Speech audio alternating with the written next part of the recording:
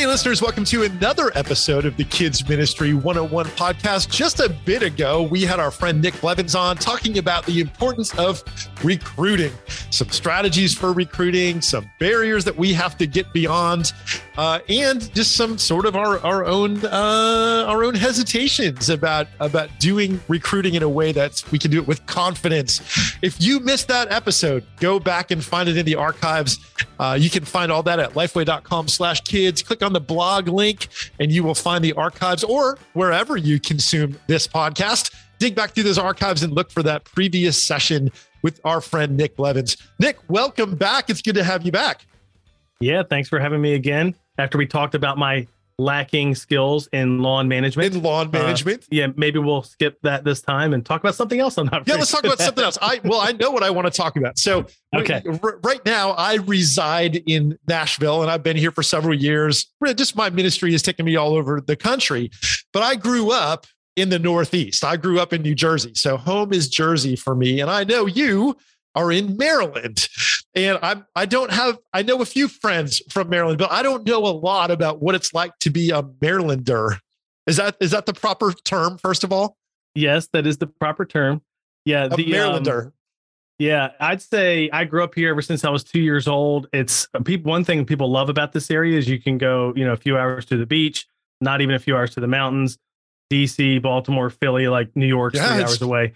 So it's kind of like if you like variety, you can do all those things. That's prime. Yeah, it is. I like the beach. So that's the part that I like. And I actually like to even go even more south.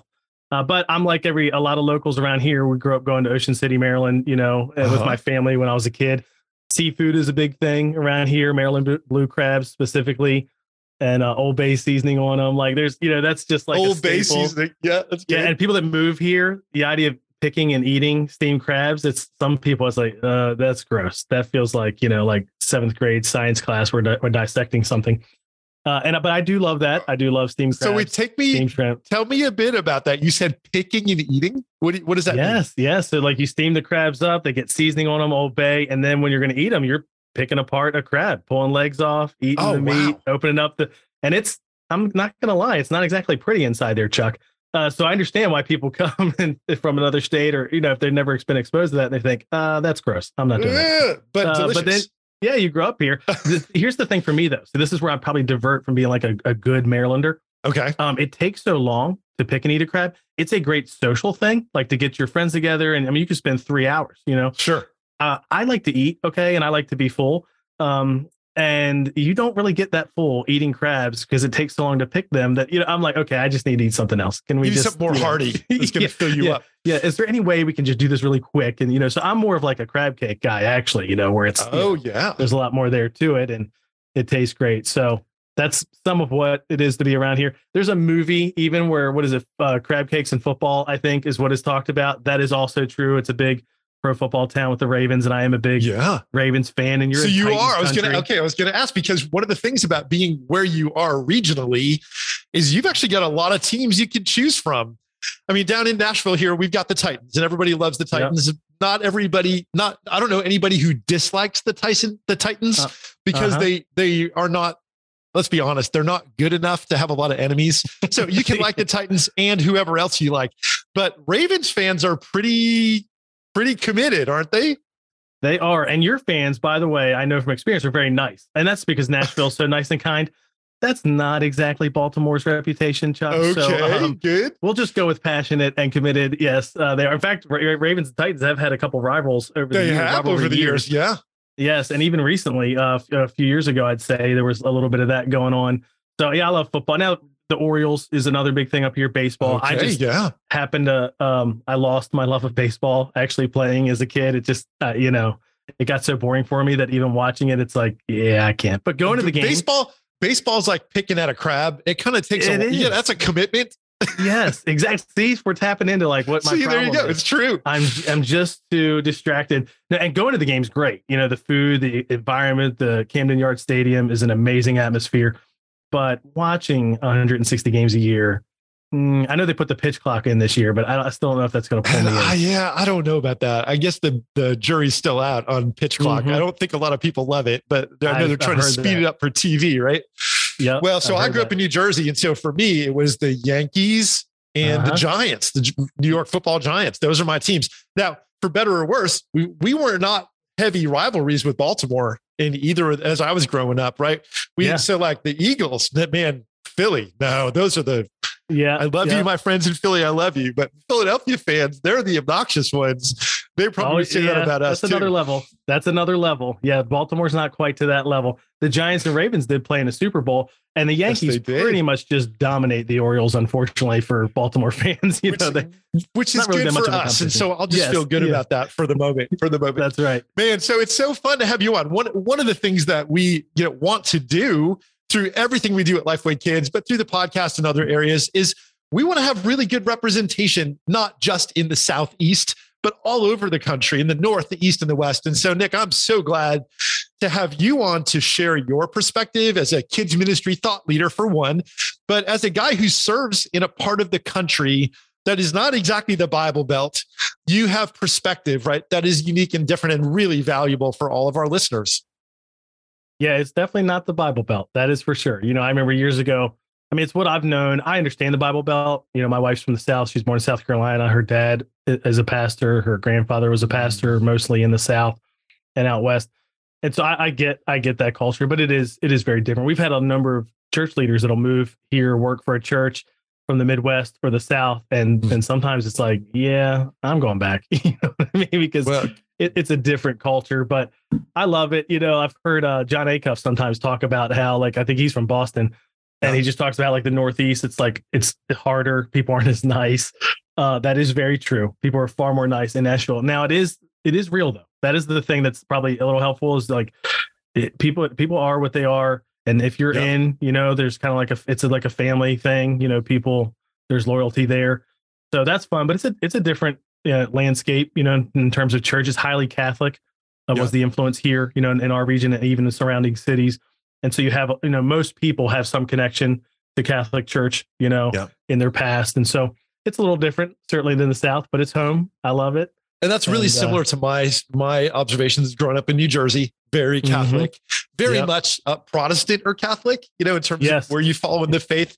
And just really different than what I found in the South. And there's not as much a sense of a cultural Christianity where it's just assumed that everybody goes to church somewhere. And so what I have found, yes, ministry can be hard in the Northeast and other regions, but if somebody's at church, it's probably because they really, truly want to be there. And so, but it certainly changes the mission and the ministry of who we are serving as we minister to kids and families. It's very different based on what's happening in the community and the culture around us. So Nick, man, thank you. Thank you for investing yourself. I know your influence reaches a lot of churches in a lot of places. And so I admire you as a friend, as I watch your ministry. And I'm so glad you have the opportunity to come and share with our listeners some of these specific things about volunteer recruitment. And today I'd like to talk about volunteer development. What can we do to help not only recruit them, but train them and equip them and empower them for success in ministry? So we talked last time about some ideas around recruiting and the need for that. Let's talk this time about some more of maybe the values underneath all of that, about how do you communicate that sense of purpose as you seek to recruit? Yeah. And when I set out to write the Volunteer Playbook book 10 years ago, Chuck, that's how long it took me to write it. I'm not a very great disciplined person. In my mind, I thought what I was going to do was write something where it would help you build a strong ministry foundation from the ground up. So this idea of mission, vision, strategy, values, that would have been a core part of the book. And it is a part of this book. I think it's 2 chapters essentially. But I think it's in my mind that evolved over time because on one hand, it's very, very important. The foundation, the mission, vision, strategy, all that is really important. It's also not felt. So you don't sit there this week thinking, I got to get that vision straight, before Sunday, or I got to clarify my strategy. And it by itself doesn't recruit volunteers, so it doesn't help there. But I do think it's critical. I use an example of there's an organization called Stadia that plants churches, and they've helped plant a number of churches, and we've partnered with them with our church to help plant other churches. And I have no idea what their mission statement was before, but they changed it a number of years ago to this: until every child has a church. And I was like, that's awesome. I mean, like I was already for church planting, but when you put it that way, and I have a bias towards kids ministry and families, it's like, that is great. And so I don't even know what that mission and the rebranding of that has even done for their organization, but it's an example of how that can matter. Like people want to know why this matters. What's the purpose of this? How's that going to impact their life? Where are we headed? How are we going to get there? And I think with mission, vision, strategy, all of those things, the most important part is it provides clarity and people move towards clarity. So like if you can be clear about the mission of your church, the vision of your ministry, the strategy and how you're going to do what you do, people move towards that. As opposed to if it's confusing, they kind of step away from it. Like, I don't know. Is this for me? I'm not sure. So I think it's really important. It's just not the thing that's urgent ever. Yeah. And there's that tug between urgent and important. And so many times we get caught up in whatever urgency is in front of us at the moment that we lose sight of those important things that are worth effort. And so, boy, getting your vision, your mission, clarifying language around those things so that you can communicate that articulate that in a clear and compelling way. It's so valuable. So that's certainly something we need to be invested in as we look to recruit with purpose, right? We're not just recruiting because we have a need and there's an obligation. We're recruiting because there is a much higher level need that's driven by vision. So important for us to know. What about, Nick, you talk about having a strategy for volunteers, right? Volunteers are not just people that fill gaps, but we need to have a strategy have a plan for those volunteers. Yeah. And volunteers want to be part of something that also has a plan. Like, you know what I mean? Like most people don't want to sign up to serve. And then it's like, okay, what am I doing? I don't know what that is. Do I show up? Yeah. Yeah. I started, my son, our oldest is 10 years old. He loves soccer and lacrosse. I love football, as we've talked about. And he did flag football last year in this coach league and they needed some coaches. And I'm like, you know what? I'll do it. I love football. It would be a chance to get my son and my friend's son on the same team. And so I said, yeah, I'll coach. Well, that process of doing that was like, sign up. I talked to the, league organizer or whoever it was. And that was pretty much it, right? Like there wasn't much of a strategy to it. I barely knew what the schedule was. When does it start? How many practices are we supposed to have? How are we helping kids get better at different ages, within this program? Like if there was a strategy, I didn't know it. You didn't know, you know what I mean? You were willing and you were available, but you were not well equipped. And you know what I did too, which is probably what your volunteers would do if they don't know, is I implemented whatever strategy I wanted. You know what I mean? It's like, hey, in the absence of that, especially as someone who is a leader, okay, I'm going to do what I want to do and we'll see if this works. And so I loved it. It was fun. And actually now my son's playing in a different league this year and it's like, it's way better. It's clear, even the vision of this, it's flag football league, right? It's not like it's changing the world, but the vision is clear. So I think volunteers, you need a strategy to recruit volunteers, which is kind of like what we talked about in the last episode.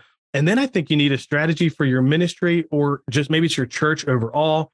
And your volunteers should know that, like in our church, our strategy is the 3 C's. We want to help people celebrate, connect, and contribute.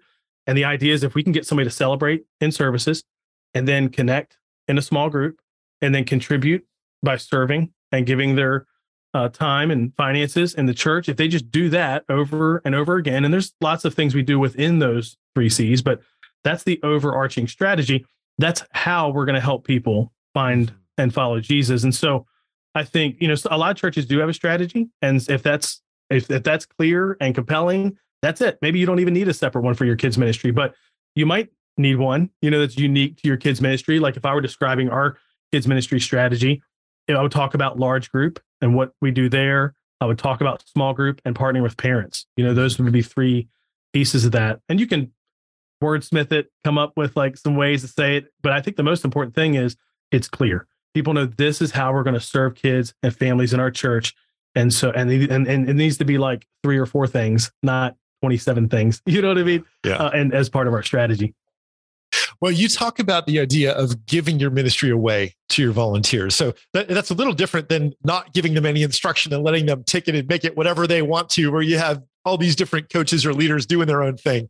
But you talk about owning your ministry in a way that you actually share that ministry with volunteers. Yeah. And I love that phrase. I learned that from a church that I worked with in Virginia, their church is a pretty large church. I want to say at the time it was probably over 2,000 at the one location that I was at. And then they had a couple campuses. And they were a little unique because they do a volunteer huddle some weeks of the month where it's every volunteer who's serving that morning. I mean, so like it's a huge group of people standing around in a huge circle in their lobby. And the Sunday I was there, they were actually doing their huddles, like gathering with volunteers before the service by ministry. And in the children's ministry huddle, the staff person talked about one of their values, which is we give ministry away. And I was like, I love that. That's great. What they mean is we do not lead everything, decide everything, do everything. We delegate, we get other people, we give ministry that we're doing away to them. And that's one of the best things we can do as children's ministry leaders, because I remember when our church started, and it was not a normal church plant. We had a couple hundred people on the launch team. It's very not normal. And we had 30 kids, right at we had 30 volunteers right at the gate. Well, 30 is already enough volunteers that that's too many for me to lead well by myself. Right. And then once the church started, like most churches do, once they start, regardless of which size they are, it grows, that when you launch and people start showing up. And eventually it was 60 volunteers, which is awesome. I mean, who doesn't want to double their volunteers? But for me, I wasn't giving ministry away. So I was leading all 60 myself. Yeah. And I am not that good of a leader, not even close, so they just weren't well cared for. They weren't developed. And a lot of that just comes back to, I didn't give ministry away yet. I did eventually, which, that's what helped us grow past that 60 volunteer number. But initially it was all coming back to me, which was not healthy. Giving my ministry away, right? Even as I talk about my ministry, it can be hard to give that away, right? As a staffer, I feel responsible because it's my job to own this, right? I feel responsible to not lean so heavily on my volunteers that they're doing, quote, my job. Give our listeners a little bit, Nick, of some wisdom in that. Why should that not be a threat to us, but something that we pursue? Yeah, I think sometimes you think, well, if you're, I mean, I don't want to get too deep too fast, but if you're too much of our identity is attached to what we do in the ministry, which is a challenge for all of us, that's hard because now I'm not just giving away responsibility or tasks. I'm giving away like part of myself. Like, what if that person does it better than me? What does that say about who I am and my value? So that's a real thing. That's hard. And then some of us are wired too, where, well, if they do that, what do I do? In fact, actually, some attenders would say that too. If they grew up in a church where staff did everything, they would think, well, wait a minute, if I'm going to do this, then what are you doing? You're the one that's paid here. And I just was raised differently in a sense, I guess. And I say raised, meaning like as a young church leader, I was taught that you should work yourself out of a job. And then if you do that, that'll bring value to the church and there'll be other jobs. And that really has been my story. Like I'm the next gen pastor at our church, but I also oversee our operations and I'm involved in our church planting and our internships and residencies. And why is it? Because like, if you can work yourself out of a job, you can usually find yourself some other jobs, that you like. That's now, right. I also like variety. So part of it's my personality. I like to be in different things. And so I think deciding, hey, here's an area of the ministry, whether it's like, I remember when we started the church, I was so blessed that there was a volunteer who volunteered without me asking to lead the nursery, just that room. So that was the only piece of the ministry that was given away, so to speak, from early on. I had everything else. Well, you know what ran better than everything else? The nursery, right? Because she knew it better than I did. It was, she cared for those volunteers better than I did. And so I even got to focused on just that one job, right? Instead of 97 things. Yeah. And of course, she was even more skilled for me for that. And so it was like, that was one little example I should have seen and realized. It took actually Jim Weidman. I mentioned him the last time we talked on the podcast. Jim has a great book about this called Stretch, and just learning from Jim, I was like, okay, I need to do this. I need to put a structure in place where I'm giving leadership authority away, giving ministry away. And I did, and kept doing that over the years. And I think there was a direct correlation between me being stalled at 60 volunteers and then the growth of that, after ministry was given away. That giving away can be hard, but it's so valuable because we get time back when we can do that, right? And energy back. So even as we talk about the idea of giving the time it takes to do the important rather than the urgent, right? We need to delegate so we can elevate and raise our thinking to higher levels. So by releasing pieces of our ministry without releasing total control, right? I think of Moses in Exodus 13, where Jethro comes and all the people line up to see Moses, and his father-in-law says, "Man, this isn't good.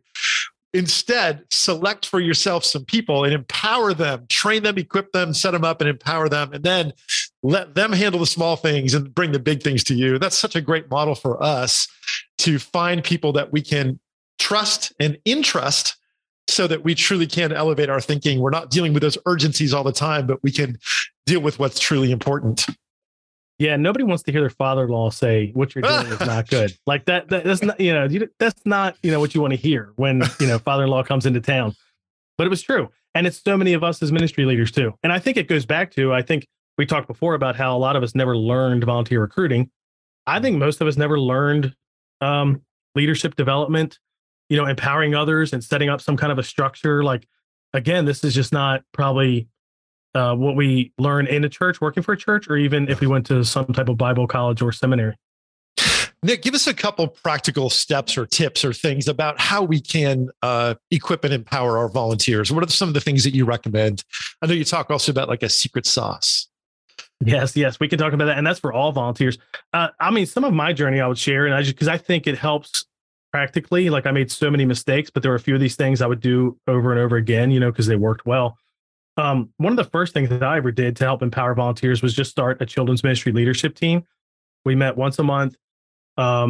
Usually it was like a weeknight or something like that. I handpicked, 6 to 10 people.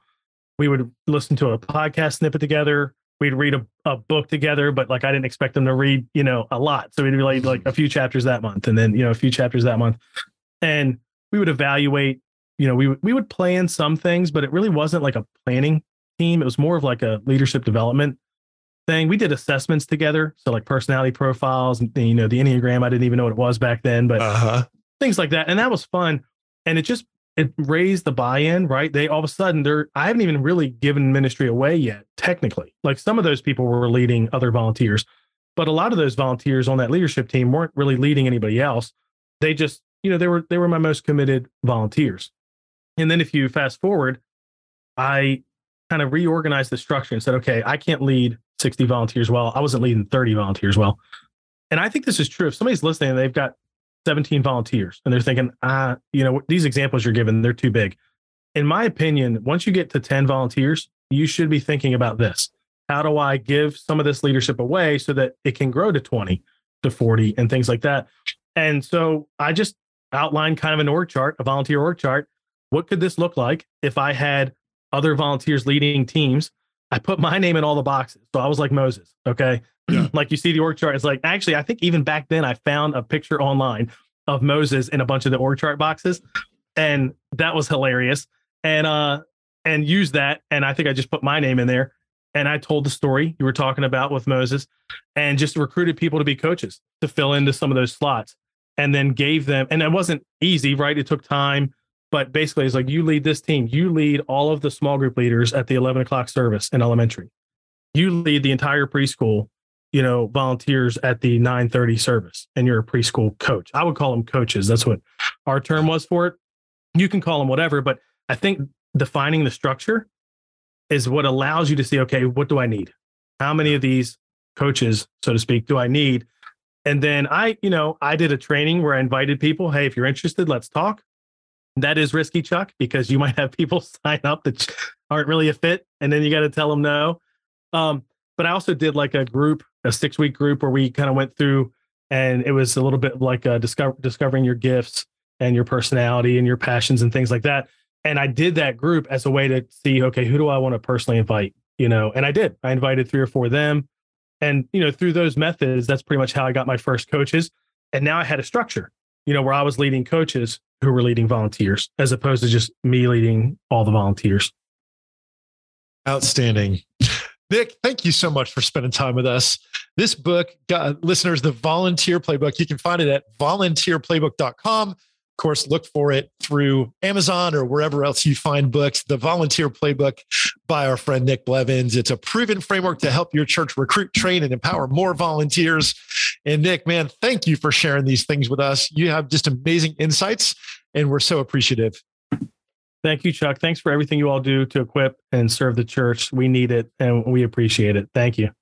Well, it's so good to have friends in ministry in different parts of the country who are doing things in different ways, different places, and to come together to encourage and build each other up, and to, that iron sharpens iron when we rub together. So, man, Nick, thank you so much. Listeners, we appreciate you, and I want to welcome you to check out other episodes of the podcast. You can go to lifeway.com/kids and click on podcast, or you can go wherever you consume podcasts to find our archives. Look for that prior episode with Nick Blevins, where we talked about other volunteer recruitment strategies and ideas. And make sure you check out Nick's book, The Volunteer Playbook, at volunteerplaybook.com.